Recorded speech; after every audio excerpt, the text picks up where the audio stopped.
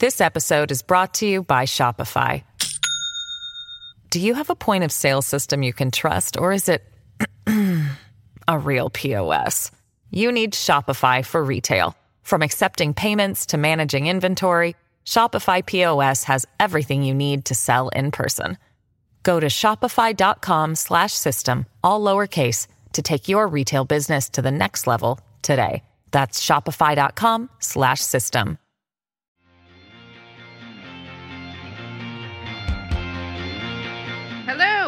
Hello, and welcome to Useful Idiots. I'm Katie Halper, one of your hosts. And I am the other host, Aaron Mate. Happy New Year, everybody. Happy New Year, Katie. Happy New Year, everybody, and Happy New Year, Aaron. That's a good order because we put the guests and viewers and listeners like you first before we put each other. So we take that whole moment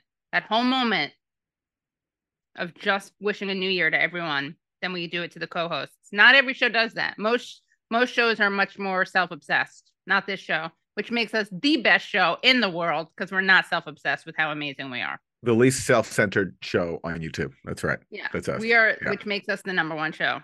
So if you join us at usefulidiots.substack.com, you get all kinds of bonus content. You get our extended interviews, and you also get access to the Absurd Arena, where you can interact with fellow Useful Idiots and ask us questions. So Wilson, what do we have this week from the Absurd Arena?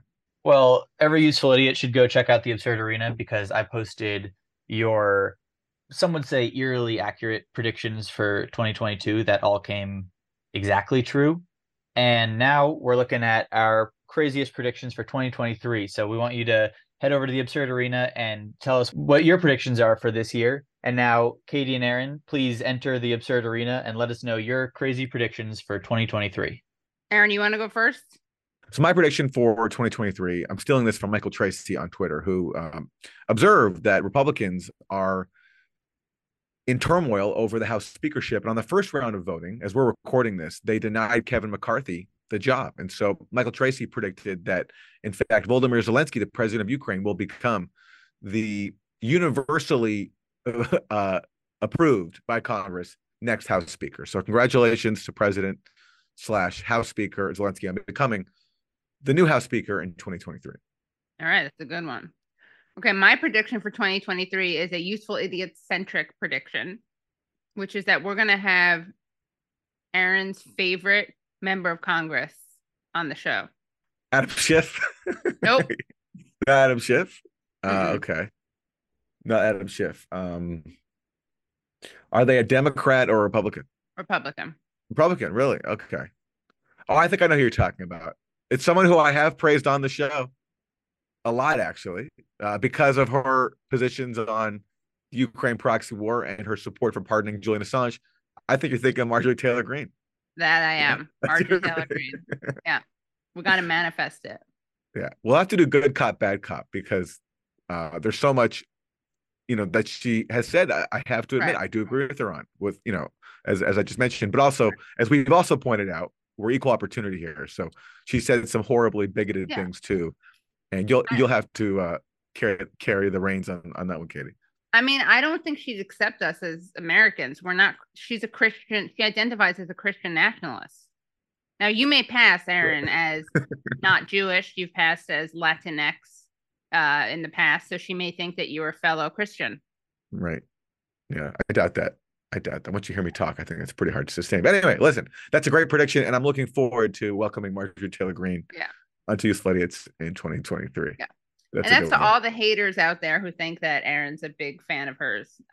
He's not. It's just like when we damn the liberal media by pointing out that Tucker Carlson is talking about something that no one else is talking about. That doesn't make Tucker Carlson good.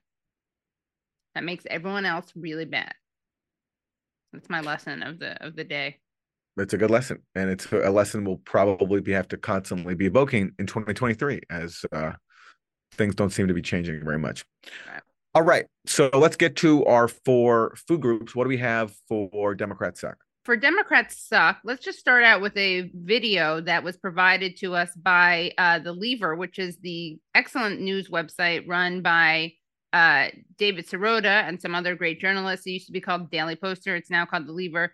And here's a video that he made, that Lever News made, and it accompanies a a petition, quoting this petition, to leaders in Congress and Transportation Secretary Buttigieg. For months, state law enforcement officials of both parties have been sounding alarms about airlines mistreating their customers.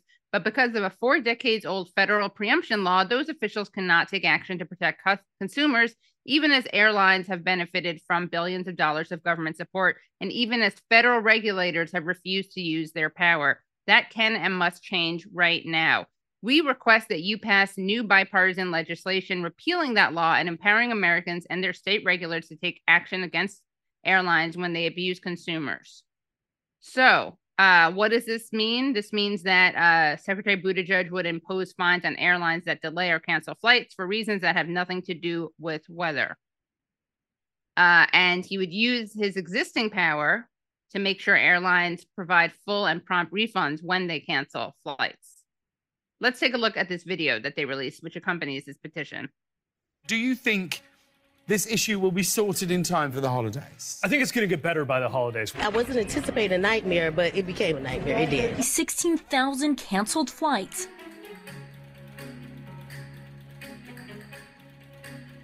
Passengers forced to sleep at airports, luggage scattered from city to city. Again, your bags will not be here. 4 months before Southwest's mass cancellations, 38 state attorneys general from both political parties sent a joint letter to congressional leaders explicitly calling out Buttigieg's transportation department for failing to respond and provide appropriate recourse for frustrated airline flyers. Buttigieg's agency has continued to do almost nothing to prevent all of this from happening again. He hasn't fined any of America's largest airlines for unpaid refunds or mass flight cancellations, despite thousands of consumer complaints. We've seen a lot of improvement from this summer when I called on the airlines to step up their game.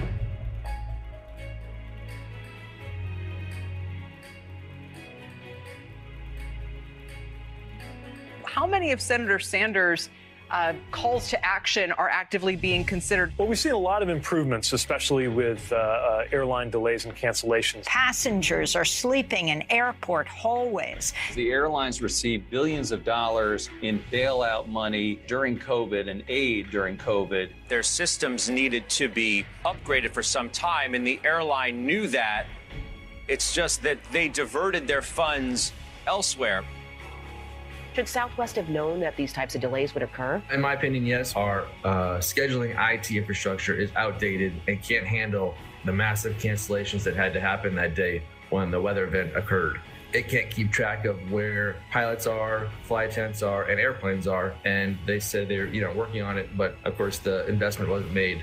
I'm truly sorry.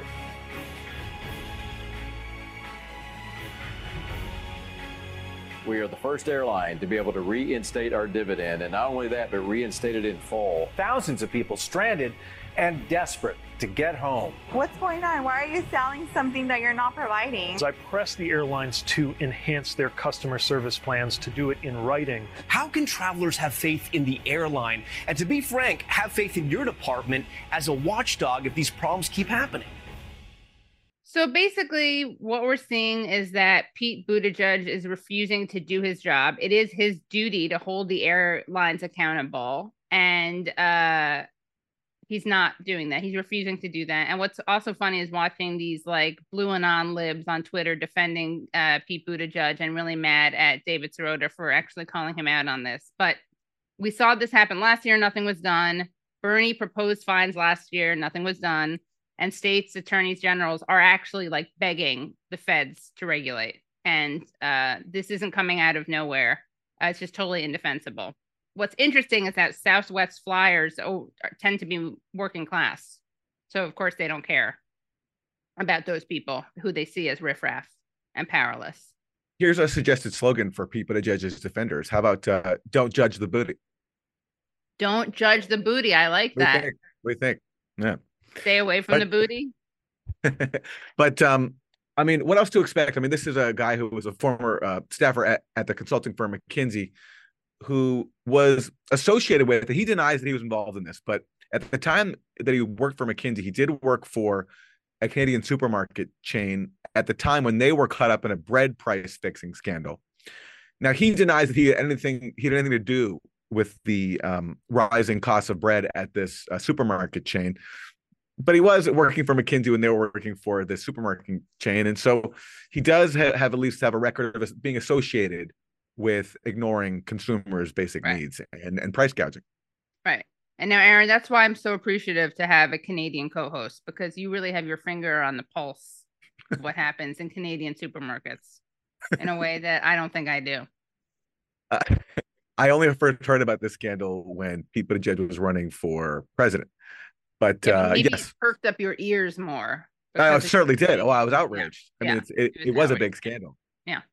It was very serious. Like people who couldn't afford it were going without bread because it was too expensive. As a result of the great work of Pete Buttigieg's colleagues at McKinsey, if not Pete Buttigieg himself. I mean, I think it speaks to a larger problem that Buttigieg really kind of personifies with the myth of technocracy, this myth of not being able to do something and leaving it to the experts. And that's what Buttigieg and his defenders rely on, this idea like, of course he can't do anything about this. This is just a question of what happens at airlines, or this is a question of the company. And no, there are always things to do. And something that people forget is like, even when there aren't things to do, now in this case, there are things for him to do, like it's within his purview to do them. But I think in general, lots of times people hide behind the excuse of what can you do? Our hands are tied. And enough political pressure first of all, the will, people always can do things, when there's a will, there's a way. That is an expression for a reason. But it's a good reminder that powerful people will hide behind that excuse when there are things to be done. And when they don't do it, we have to use our power if we can to make sure that they do, or to make it painful for them to not do it. But so many people are convinced by this, there's nothing we can do argument. Very true. Very true. This episode is brought to you by Shopify. Do you have a point of sale system you can trust, or is it a real POS? You need Shopify for retail. From accepting payments to managing inventory, Shopify POS has everything you need to sell in person. Go to shopify.com/system, all lowercase, to take your retail business to the next level today. That's shopify.com/system. Afford Anything talks about how to avoid common pitfalls, how to refine your mental models, and how to think about how to think. Paula, while certainly you can mess up on $1 million a year, it is far less likely than it is on $30,000 a year. Right. I would meet wonderful people that were struggling with a budget that was super tight. It was 100%. You need to make more money. Make smarter choices and build a better life. Afford Anything, wherever you listen. What do we got for Republican Suck? So for Republican Suck, we're going to check in on Congressmember George Santos. He is a Republican Congress member from New York. And while we were on break, Katie, for useful idiots over the holidays, George Santos was caught up in a whole series of scandals, caught fabricating his resume, caught pretending to be Jewish, to which he defended himself by saying that I'm Jew-ish, not Jewish. So one of the things that happened was he went on Fox News with Tulsi Gabbard and got eviscerated. So let's watch a little clip of that. The results that people are looking for are called into question when you tell blatant lies, not embellishments. And this is, I think, one of the biggest concerns, Congressman-elect, is that you don't really seem to be taking this seriously. You've apologized. You said you've made mistakes, but you've outright lied. A lie is not an embellishment on a resume. You said you worked at Goldman Sachs and Citigroup, but they've said, we've got no record of this guy working for us. You've said you've gone to and graduated from these universities, but they've said, well, we've got no record of that. These are blatant lies, and it calls into question how your constituents and the American people can believe anything that you may say when you are standing on the floor of the House of Representatives, supposedly fighting for them. That's the real issue here. Well, look, I agree with what you're saying. And as I stated, and I continue, we can debate my resume and how I worked with firms such as Goldman and Citigroup. Is it debatable, or is it just false? No, is it debatable, or is it just debatable. False? No, it's not false at all. It's debatable. I can sit down and explain to you what you can do in private equity, in capital intro, via servicing limited partners and general partners. And we can have this discussion that's going to go way above the American people's head. But that's not what I campaigned on. I campaigned on delivering results for the American people by lowering inflation. I can sit down, and if you want to have that discussion, I'd be glad to, Tulsi, to explain that to you and make sure that we settle the score. So first of all, he says, I agree with you when Tulsi Gabbard raises all these issues that she has with Santos, including him lying about his record. And then he wants to have a debate about his record and whether or not what he did constitutes working with certain firms like Goldman Sachs. And he's like, I'd love to sit down with you and have that debate. Well, who's going to what would that debate look like? We're going to debate whether or not you work for somebody. Is it going to be nationally televised? Yeah, it's weird. It's like he seems to be trying to pivot from I lied to, well, I could still give you good advice based at, like financial advice, as if that makes his lie about where he worked okay. You know what I mean? Like, well, okay, maybe I didn't work there, but you know what? At the end of the day, this is just about being a good financial whiz, and I can tell you that. And also, it would go over the American people's heads oh if my I God. tried to explain it. That was like the biggest. I couldn't believe he said that. That's just like 101. That's just a no-no. You never admit how your contempt for voters. You hide it. That's how you get elected. Especially Yes. Republicans are especially good at that. Oh, yes. Yes. Yeah. And, his first day in office coincides with this dramatic showdown amongst the Republicans over who will be House Speaker. And as we're recording this, Kevin McCarthy has just been denied his bid for being the House leader because a number of Republicans defected because they want to extract concessions from him, and he's not giving in. And by the time this is broadcast, that will likely be resolved, but who knows? This could be a prolonged struggle. But here is a shot of Santos doing his part in this dispute on the House floor. Oh my God. The people who are just listening, he's sitting there on his phone and yawning. No one's talking to him.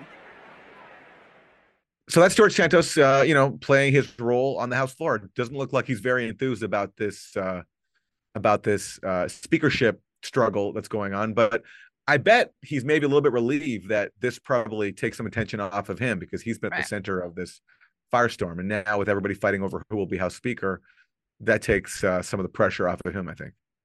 Well, apparently things aren't going so well for him because apparently he showed up with his without his wedding ring, and his husband is nowhere to be seen. Which I understand. If it turned out that you were married to someone who was a pathological liar, you may not want to be by his side. But to give him credit, his lies are very well-rounded. Like he's an equal opportunity liar. He said that his mom was an executive when she was actually a house cleaner. He said, again, the Jewish thing. He said he worked at places he didn't work. He said he had never committed any crimes, but he also admitted that he used a stolen checkbook in Brazil. He said he was from different places. He's actually Brazilian. Anyway, he seems like kind of a fun guy, though. It'd be fun having a conversation with him. Yeah. I mean, look, Santos, I think, got caught being a fraud for really, stupid things, like a very, very trivial things. The smart way to be a fraud in Washington is to do it like, many Democrats do it, where they pretend to be progressive, but then always vote for anti-progressive politics. And, like one of Santos's biggest critics is Richie Torres, who campaigned as a progressive, but has become this like complete hawk when it comes to Israel, for example. Oh, yeah. That's how you do it. He's always been terrible in Israel. Yeah. But let's take a look more at this Republican fight because it's interesting. Because some Republicans are using their leverage to extract concessions from McCarthy, they're being attacked by members of their own party who are very upset because for them this is very, very embarrassing. But it is interesting to think about what's happening in light of the debate over forced vote a few years ago, when progressives asked the squad to use their leverage to deny Nancy Pelosi the House speakership unless she allowed to vote on Medicare for all. And everybody was telling them, no, we can't do that because if we do, Kevin McCarthy could become the speaker. Well, now we're seeing a situation where a number of House Republicans are doing exactly that, except they're doing it for their own agenda, and certainly not for Medicare for all. But it does show, I think, that members of Congress have leverage if they're able to use it. And let's look at one reaction from a Republican who's angry at the Republicans who are using their leverage. This is Matt Brooks. He's with the Republican Jewish Committee. He says, when all the dust settles, I hope the infidels pay a real price for all the chaos and problems they're causing. Actions should have consequences. So these people are infidels for using their leverage. And that's someone from the Republican Jewish coalition? Yeah. It's interesting word choice. I kind of like it. It's almost solidaristic. You don't hear that term enough in general, and certainly not from Jews. It's interesting. Interesting, yeah. Some offenses are so egregious they have to be the work of infidels, and that's apparently the case here with Kevin McCarthy. Be called out for what they are, infidels. Yeah. So, but I say, even if I don't agree with their agenda, props to the infidels for at least using their leverage and showing progressives maybe what they could do in the future if they wanted to actually get something done. Just a thought. So for Isn't That Weird, I have a story that is interesting. It's about Donald Trump Jr., and he is selling his own Bible line. So let's just go to the video of him pitching this product. With American Judeo-Christian values under attack, there could be no better time than to re-up our commitment to America and to the Christian values that this country was founded on. Go check out the We the People Bible, made in America, printed in America, assembled in America. You're going to love it, and I think the people in your life probably need it too.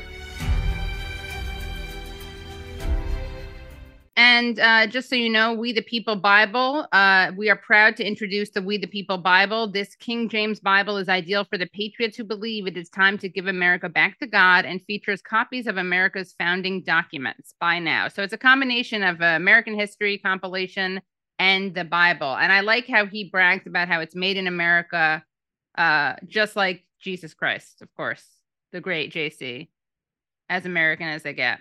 And also, you may have noticed that Donald Trump Jr. is sounding particularly like his father in that he's really leaning into his father's cadence, and he's also using his hands in a very Donald one way, which is probably intentional. It's probably good for sales.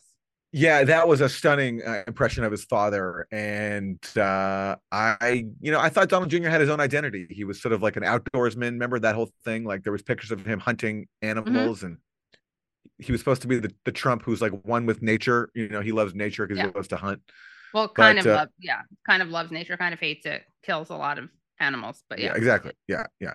So this is him sounding more and more like his dad. But what I love about American politics is this ritual where so many people who have not spent a day of their life in church or caring about religion have to pretend as if they're pious, devout followers of God. And this is pretty much been a thing since Jimmy Carter. Jimmy Carter actually he's an actual Christian. He really, follows the scripture closely, is a follower of Jesus' teachings in terms of serving the poor and helping the needy. Habitat for Humanity and all that. Yeah, he's actually applied that to his life. But everybody else since then has had to pretend as if they're, God-fearing Christians. Like Bill Clinton did it. Whereas Bill Clinton was, meanwhile, his only interest, one of his main interests was just being a sleazeball and philandering. Yeah. And George W. Bush too, obviously, also put on a Texas accent. So, but my favorite is the Trump family, because there's no one who's more atheist, I think, than the Trump family. But yet, because they're Republicans now, they all have to pretend as if they found God. And John Jr. is the latest to join the fold. Yeah. I mean, I like the callback to the whole sacred father-son relationship that we see between Jesus Christ and the Lord, and Donald Trump Jr. and Donald Trump OG. I didn't see Jesus trying to speak like his father, though. I think Jesus had his own voice. No, he didn't. Yeah, you're right. I would encourage John Jr. to follow the same path. Follow Jesus' path. Find your own voice. Yeah, follow Jesus' path, not your father's. Well, he's definitely following his father's in terms of as being a huckster. A huckster. Yeah, absolutely. Yes. Yeah. So weird indeed. What do we got for Isn't That Terrible? For Isn't That Terrible, we have this story from the UK on how a walrus interrupted a New Year's celebration. So this is the headline: Town's New Year's Eve fireworks canceled due to masturbating walrus. And let's go to the video. A wandering walrus has appeared in front of locals and tourists in a Yorkshire resort. The Arctic walrus is believed to be Thor, the same animal that was spotted on the Hampshire coastline earlier this month. So cute and chubby. Local wildlife experts have asked people not to disturb the creature, saying he was taking a break in Scarborough and will move on in a few days once he is rested enough to continue his journey north. But that video seems to bury the lead. It does. This is from a story. It says, in what has to be the greatest New Year's Eve story we've ever seen, a town in the UK was forced to cancel its fireworks display because of the presence of a masturbating walrus. The walrus Thor has been raising eyebrows ever since he turned up. He was cordoned off by local authorities and was reportedly spotted masturbating during his time relaxing on the harbor. So the masturbating walrus ruined New Year's for these unfortunate residents of Yorkshire, but also kind of cool.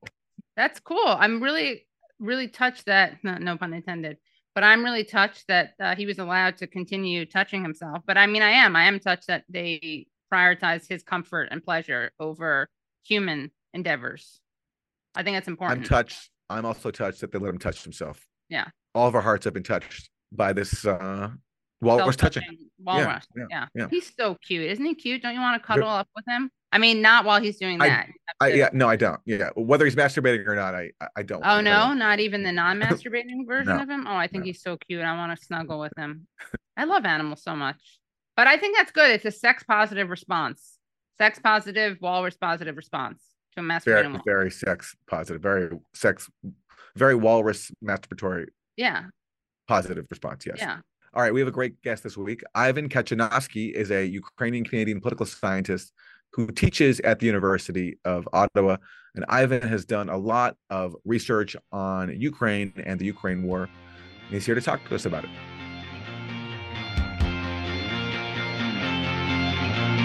Ivan Kachanovsky, thank you for joining us. And thank you for the invitation. It's a pleasure to be on your show. First, let me ask you just to introduce yourself to our audience. Talk about your background. You are from Ukraine and the kind of research that you conduct into your country of origin. So I am currently a professor at School of Political Studies at the University of Ottawa in Canada.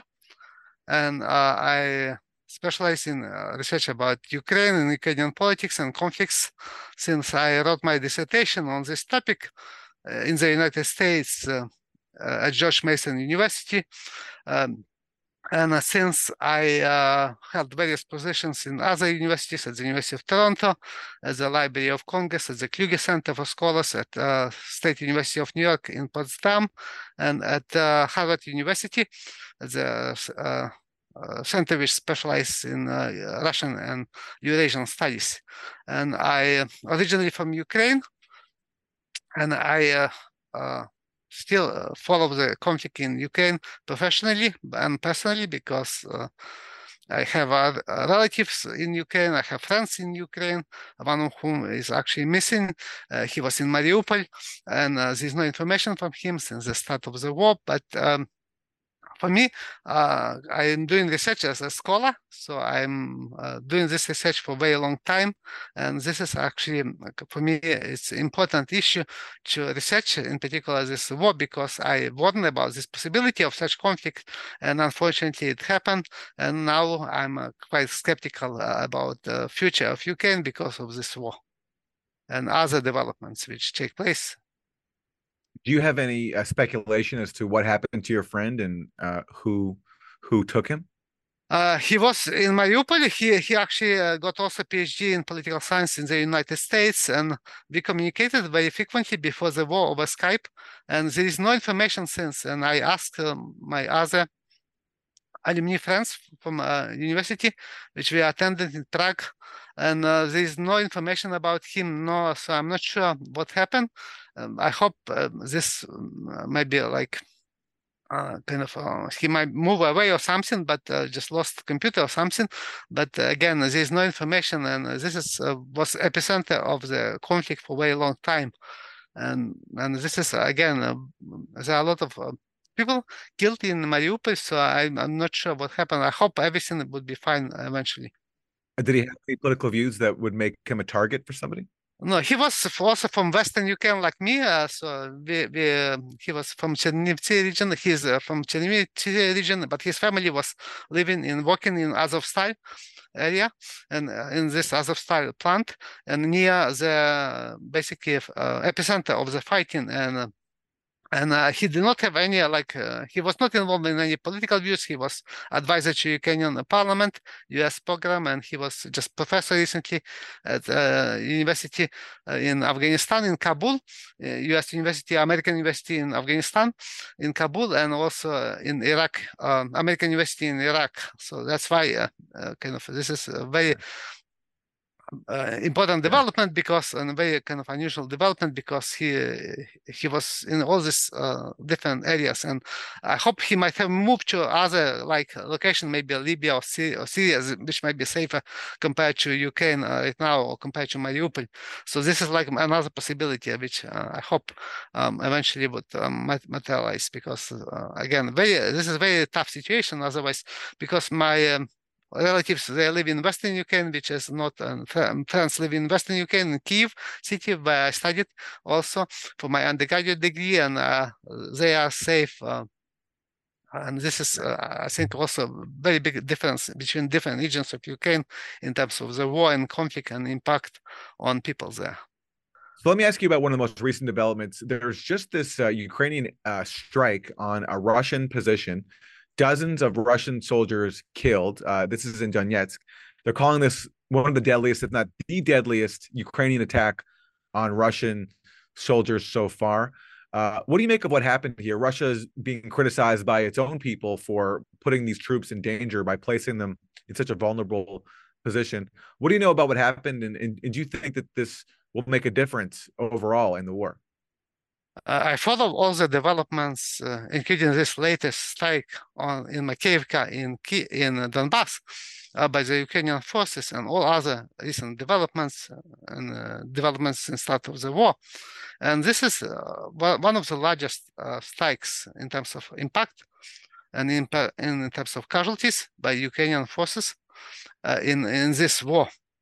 And according to Russian Ministry of Defense, they admitted, I think, as far as I remember, more than 60 or even maybe more than 80 people killed, Russian soldiers killed, but there are reports that there are a much bigger number of casualties in this building, which was actually kind of academic building, which was used for professional education, and which was totally destroyed. And so there is a lot of criticism in Russia about the deployment of their military there, along with weapons and along with ammunition, which impacted after Ukrainian missile strike, which was using, I think, this US HIMARS system, which is precise system and launch range system. But this not gonna have a decisive impact on the war in Donbass and in war between Russia and Ukraine, because actually there are other developments. There were similar strikes by Russian forces with similar impact, which almost never reported by the media, Western media. And just recently, I think yesterday and today, there was a large Russian strike on Ukrainian military in Dushkivka, also in Donbass, and there are reports of a very large number of casualties, again, of Ukrainian forces, at least 100 people killed, or military personnel killed in this area, and also reports of military equipment destroyed, including US HIMARS systems. There were similar strikes before, in which in Desna, in Chernihiv region, and in Lviv region, where there were casualties in Kirovograd, where casualties were around 100 people killed, or even more, military personnel killed, or even more, including foreign volunteers. So in this case, this is just, I think, biggest impact on Russian forces, but it's not going to have decisive effect, because there were similar strikes on Ukrainian positions and Ukrainian forces, and but they are obviously not reported, or they are minimized or misrepresented as civilian casualties, because Ukrainian forces also, like Russian forces, they often also use civilian infrastructure to position, like schools or hotels or any other civilian buildings to position military forces. You said that you warned that this is a situation that you studied and that you warned about. What is it that you warned about, and why didn't people listen? So this is why I wrote my dissertation on this topic in 2001 and defended dissertation on this topic because Ukraine at the time was one of the most regionally divided countries. And in all elections and different public opinion polls since Ukrainian independence in 1991, which I analyzed, there was a split between pro-Western and pro-nationalist politicians and people support in different elections, in particular in Western Ukraine, in Kyiv city, and to a lesser extent in Central Ukraine, and split in Eastern and southern regions of Russia, of Ukraine, which were more pro-Russian oriented and tried to support Russia, close relations with Russia, integration with Russia. And in particular in Crimea and Donbass, there was separatist views which had the majority support even at that time. And I analyzed this in my dissertation, which I later published as a book. So there was like basically, how to say, it's power. This was very explosive situation. And this similar situation was in Moldova. In Moldova, suffered basically a civil war and breakup of country of Moldova after secession of Transnistrian region, which was pro-Russian region, but also included a lot of Ukrainians living in this region. And so similar situation could have happened in Ukraine, and this is what I was warning about when I wrote my dissertation, when I published my dissertation, when I wrote papers and so on, because Crimea and Donbass could have the same situation which was in Transnistria region. And this is what happened after 2014, after violent overthrow of Ukrainian government, which was supported by the Western countries. This led basically to civil war and de facto breakup of Ukraine after Russia annexed Crimea, which was supporting Russia, basically joining Russia, according to a variety of public opinion polls, and also Russia started to support separatists in Donbass. And there was also civil war in Donbass involving pro-Russian separatists, and Russia also sent their military forces in Donbass in support of separatists in September and August of 2014, and then in winter of 2015. And this conflict was not resolved. There was a possibility of peaceful resolution, so-called Minsk agreements, which were reached, but they were not implemented. And after these Minsk agreements, there were reports, again, there was escalation basically of the conflict in Ukraine, and the conflict becoming very dangerous because there was evidence that Russia was preparing to invade Ukraine. And also there was, Zelensky basically rejected his election platform, which was based on peace, promise of peace and peaceful resolution of conflict.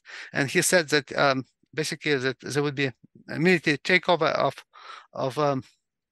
Donbass, and he said also he wanted to return control of Crimea. So this was basically a setting for a very kind of difficult situation, very dangerous situation. And I was warning about this in my television interviews, in my publications, that there was possibility of war between Russia and Ukraine, real possibility between this war, but there was no evidence that Russia wanted to occupy entire Ukraine or wanted to kind of occupy entire Ukraine, but they were interested basically in taking back control, in taking control over Donbass, and also in regions which were southern and eastern regions of Ukraine, which near Donbass and near Crimea. And this is basically what happened after Russian invasion in February of 2022.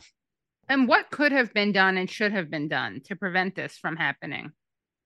It could have this war, which is devastating to Ukraine and to many other countries, has impact on many other countries, and people in many other countries could have been prevented.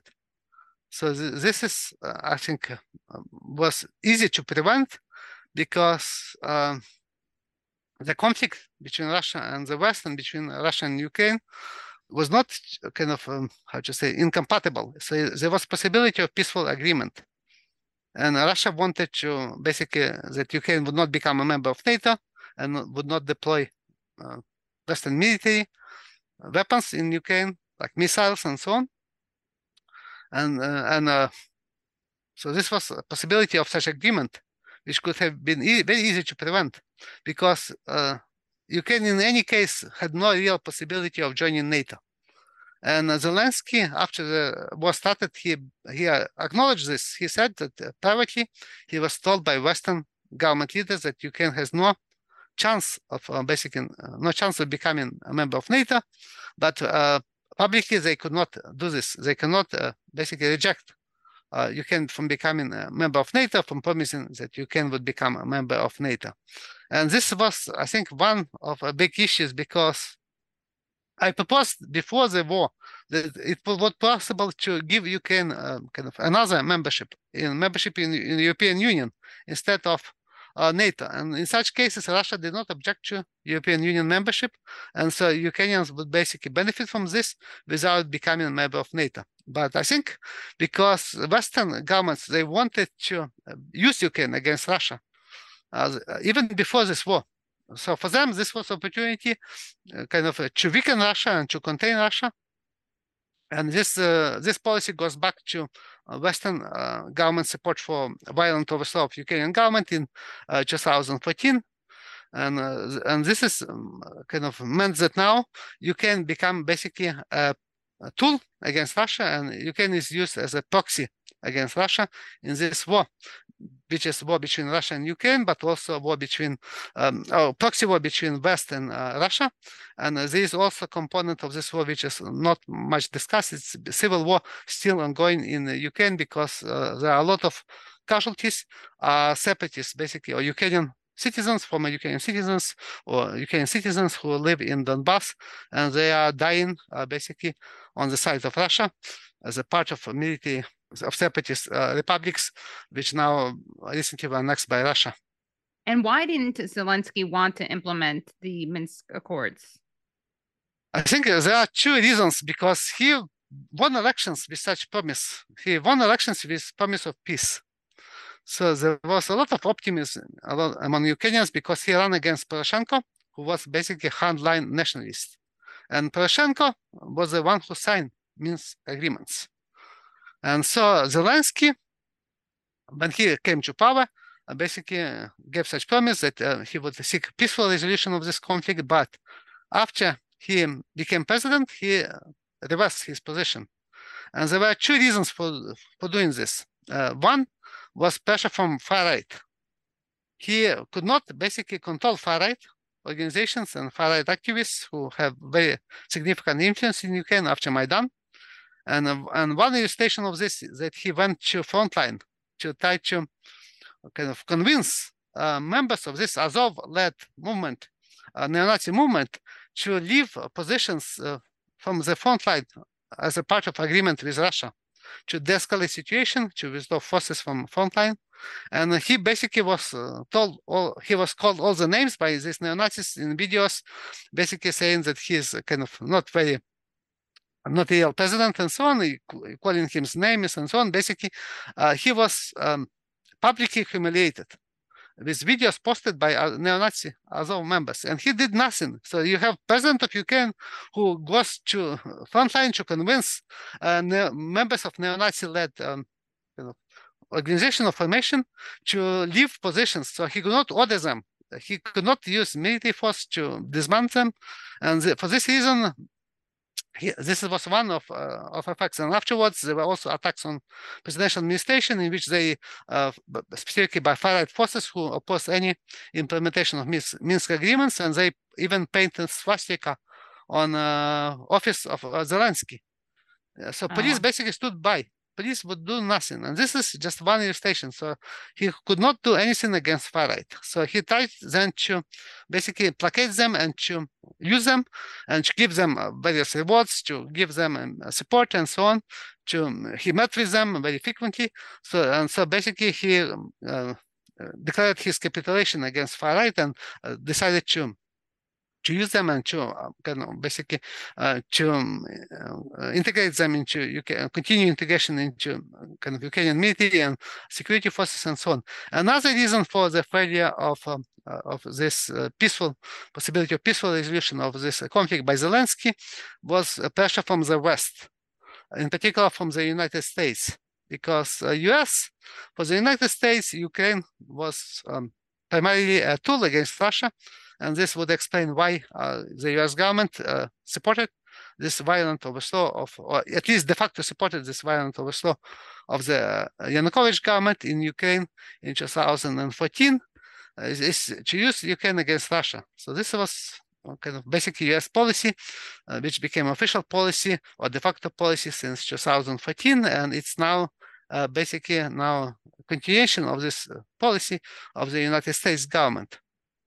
And recently also Merkel, former leader of Germany and former president of France, they basically stated, all of them stated publicly, and Zelensky in this conversation, that they did not want to implement Minsk agreements. That Minsk agreements basically were just to buy time and to prevent Russia from from taking control over Ukraine, basically from at the time after Maidan, when Ukrainian forces were relatively weak, and this basically this was kind of just temporary solution which nobody wanted to implement, in particular Poroshenko and at the time when he signed such agreements, but also Merkel and Holland when they also signed such agreements. And this is also very important because U.S. government has power in Ukraine to basically to very significant power, which is quite unprecedented after Maidan. And in particular, there is, and I wrote about this in my studies. So, so first they basically Biden and other members of U.S. administration, like Nuland and so on, they publicly supported this violent overthrow of the Ukrainian government during the Maidan.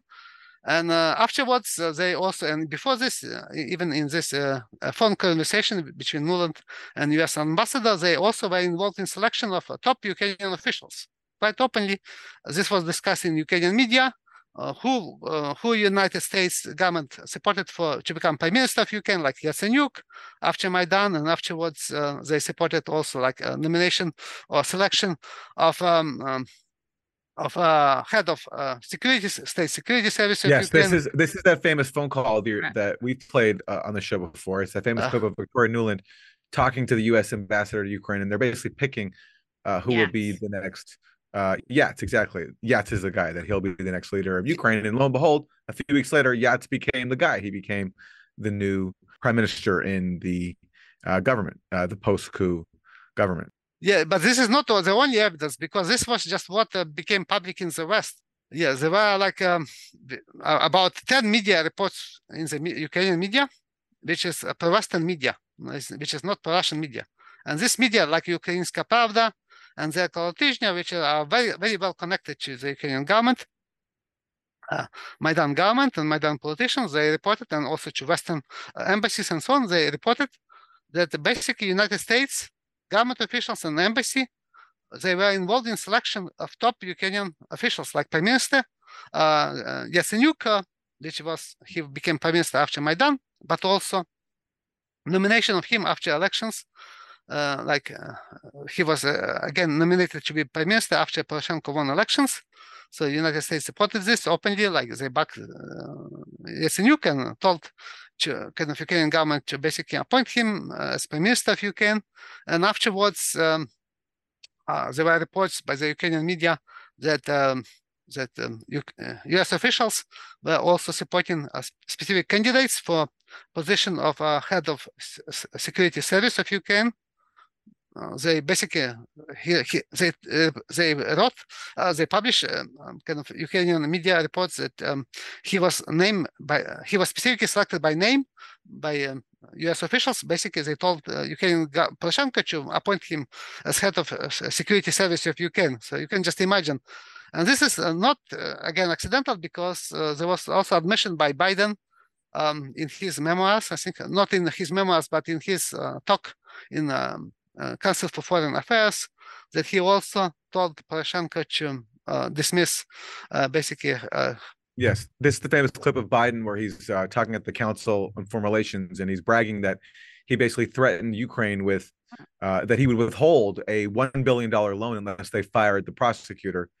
Incidentally, the same prosecutor who was investigating Burisma, which was the energy company where Hunter Biden, Joe Biden's son, had a board seat. But Biden says that this has nothing to do with that. But regardless, that was an example of Biden bragging about how much influence he had in Ukraine. The fact he could just threaten to withhold some loans and get somebody fired who he wanted fired. Yes, but in addition to this, afterwards, when there were presidential elections in the United States, presidential campaign in the United States, Ukrainian media reported video recordings of and audio recordings of phone calls between Biden, who was then vice president of the United States, and Poroshenko, who was president of Ukraine. After Zelensky was elected, this audio recordings were leaked to Ukrainian politicians, who made them public. And in these phone calls, again, which did not get a lot of media coverage in the West, there were a few reports in the Western media, but basically they were published and put on the web and reported by Ukrainian media. So here Biden was discussing in this audio recordings of his this audio recording of his phone call with Poroshenko. They discussed dismissal of this prosecutor general of Ukraine, which Biden admitted later publicly. But in addition to this, they discussed also appointment a new replacement for basically Biden gave approval for appointment of a replacement to this prosecutor general of Ukraine in his talk to Poroshenko, in his phone call with Poroshenko. In addition to this, Biden also gave approval, basically, or he had say in the appointment of a replacement for Yatsenyuk as Prime Minister of Ukraine. The Prime Minister, yeah. Yeah, there was a new Prime Minister appointment, and Biden also discussed this replacement with Poroshenko, basically that he he had also involvement in the appointment of another Prime Minister of Ukraine. So this was just one example, some examples of such influence of the United States, which is quite unprecedented. But in addition to this, but also very important issue because United States government and other Western governments also had involvement in key issues of Ukrainian policy. In particular, during annexation of Crimea by Russia, the U.S. government and other Western governments, German governments, told Ukrainian government not to interfere with Russian annexation, not to use military force.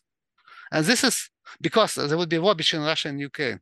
And this is what happened. So Ukrainian government accepted this, and there was no military resistance to Russian annexation of Crimea in 2014. So this is just one example. So I believe that the same influence even now, the dependency of Ukrainian government on the United States is much bigger because U.S. government basically finances Ukrainian government and provides weapons to Ukrainian government and so on. So now basically Ukraine is client state of the United States. And this was also since 2014. And to hear the rest of the interview, please go to usefulidiots.substack.com. That was really an important interview, I think. I agree. I mean, he has so much information and there's so much complexity to Ukraine. And the problem is because our media portrays just as Ivan was talking about, such a one-dimensional portrayal of Ukraine. There's so much history that gets erased, and he's done a mammoth task on his own of uncovering some of the facts about the Maidan massacre and other aspects of Ukraine that are so important to the current events, but are just completely whitewashed. And so that was really great to hear him break down what he's uncovered and his insight. And as we talked about, it's a Ukrainian voice like that we just don't hear in the West. We just don't. Yeah. So that was a great opportunity. Thanks for setting that up, Aaron, because you cited his work a lot. Now we got to talk to him. Of course. Yeah, no, he's done such important work. And it is true that Ukrainian voices are mostly MIA in discussions of the Ukraine war, especially in the US. And it's important to hear from someone who actually comes from Ukraine and who understands the country in ways that none of us outside of it can, and has real insight about it. And the part that resonated most with me is the tragedy of the influence of the far right in Ukraine, which is not like the majority of the country at all. It's a small percentage, but because of their muscle, basically, and because they're backed by the US, they played such a major role in shaping policy. So basically, the side of the US right now is not with, I think, the majority trends in Ukrainian politics. It's with the far right of Ukraine, the far right that doesn't want to coexist with ethnic Russians of Ukraine and wants to ban the Russian language and now ban the Russian Orthodox Church or the branch of the Russian Orthodox Church in Ukraine. So anyway, really important here. Disproportionately powerful. Absolutely. Yes. And you can be disproportionately powerful if you sign up for our Substack, usefulidiots.substack.com, and get the power of knowledge that we bring you every single week. Yeah, but without being far right. Exactly. That's what makes it so great. Yeah. So definitely do that, because this full interview with Ivan is really worth listening to. It's such an important voice. So make sure you go to usefulidiots.substack.com. You'll also get our Thursday Throwdown, where we react to some pretty disturbing, unintentionally comical media clips.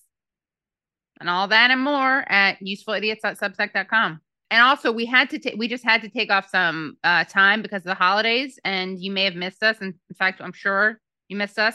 We'll be back. Obviously, we're back right now, but we'll also be back for Monday mornings. So don't fret. We'll be there at 10 a.m. EST, Eastern Standard Time, Monday, with our live Monday morning show, followed by a call-in. So see you there at youtube.com/usefulidiots. Don't forget to rate and review us, guys, because another prediction I have for 2023 is we were going to dominate Pod Save America. We can only do that when you like us, subscribe to us on YouTube, on Substack, and rate and review us wherever you listen to your podcast. All right. We'll see you next week. Bye, everybody. See you next week. Bye. Hello. Thank you so much for listening to and watching Useful Idiots. For full episodes and extended interviews, please subscribe at usefulidiots.substack.com. You can subscribe on YouTube at youtube.com/usefulidiots for clips, live streams, and full episodes. Also, subscribe to us wherever you find your podcast. Follow us on Twitter at UsefulIdiotPod and use the hashtag UsefulIdiotsPod. Join us Mondays at 10 a.m. for the Useful Idiots Monday Morning Show, where we discuss the Sunday morning news shows so you don't have to watch them.